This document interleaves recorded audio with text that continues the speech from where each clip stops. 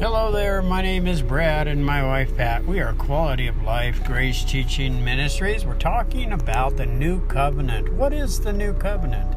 Well, the New Covenant, folks, is the death, burial, and resurrection of Jesus Christ.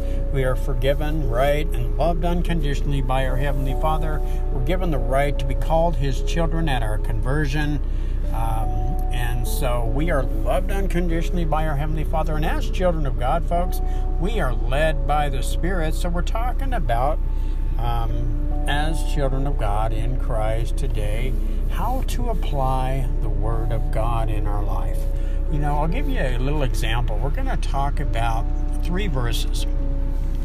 Now, I'm going to give you an example. Like when we go into a verse and we're studying, let's say, I prefer the letters from the Apostle Paul. He wrote 13 letters. They're called epistles, his prison epistles, and he's written them to the body of Christ. And so we appropriate these in our life if we're in Christ. And so when we read his letters, and that's what they are, letters, he's writing a letter here from prison. Remember, the Apostle Paul, he wrote these letters from prison. He spent 5.5 to 6 years in prison, and finally he was beheaded. And, that was the way he went out for God's glory. But as he wrote these letters, we're going to take a look at these, and I believe it's applicable in today's life. I'll give you an example. Colossians 2, verse 8. See to it that no one takes you captive through hollow and deceptive philosophy, which depends on human tradition and the elemental spiritual forces of this world, rather than on Christ. So as an observation, what we want to take a look at is maybe go to an easier translation. I actually went to the easy translation, same verse, and it says this: be careful that you do not believe any false teachers. So that's what it means. Don't believe false teachers. Remember, there is error and there is truth. Okay? Error, of course, we know is trying. Grace is trusting Jesus Christ. Okay, so that's a good way to be able to tell false teachers. They're going to put you on trying to live the Christian life. Okay? And it goes on to say, the ideas that they teach may seem clever, but they really want to deceive you. They are ideas that have come from the human minds of our ancestors, or ideas that come from spirits that belong to this world. They are not the true message of Christ. Okay, and so as an example, let's bring this to our life. Let's apply this in our life. John warns us against inviting air into our home. If we're believers in Christ, remember 1 John 2:27 tells us we have the Holy Spirit in us and will teach us everything we need to know. Okay, so as an example, don't allow air to come into your home, like Jehovah's Witness. Okay, 2 John chapter 1 verse 10, I'm reading from the New Living Translation, says, if anyone comes to your meeting or your home and does not teach the truth about Christ, don't invite that person into your home or give any kind of encouragement. Okay? And so keep in mind that's applicable. So how do we apply that?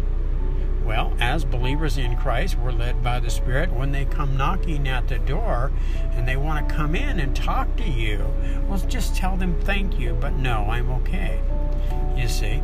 And that's what he's saying. In verse 9, Colossians 2:9, let's how are we going to apply this in our lives if we're in Christ?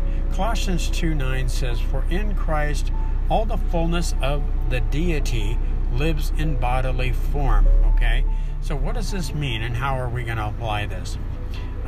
First of all, deity, we want to take a look at that word in the Greek language. It's theos, and its meaning is God, the creator and owner of all things. We get John as a reference verse, chapter 1, verse 3, and Genesis chapter 1, verse 3. Okay? In the beginning was God. And so remember that we're talking about one God, three functions. Okay? Long before the New Testament was written, Theos referred to the supreme being who owns and sustains all things. Okay? And so he holds it all together. The Greek word full or fullness, okay, is pleroma, and its meaning is full, completion. And so what we're talking about here is Paul is saying this. He's saying if you're in Christ, you were placed in the deity.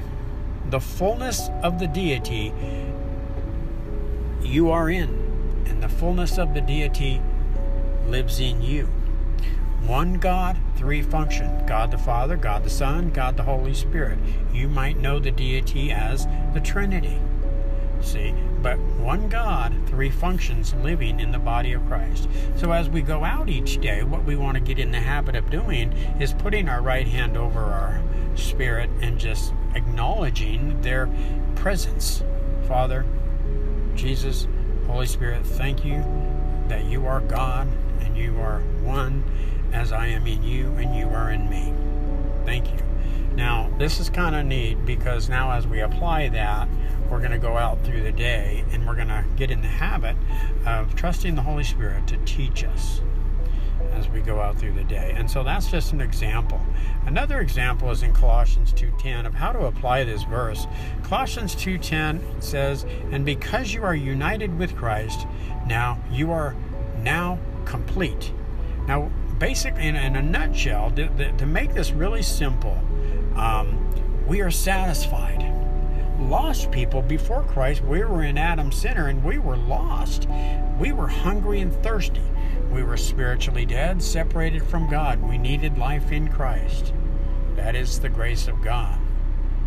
And so once we're in Christ, made alive spiritually, we are now satisfied. Jesus said, "Blessed is the man who hungers and thirsts for righteousness, for he shall be satisfied." That's Matthew 5:6.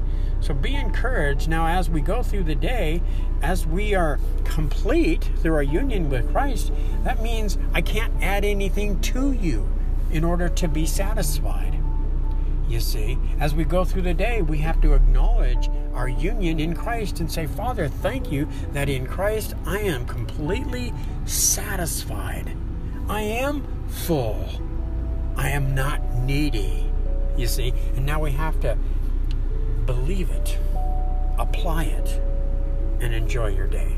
God bless.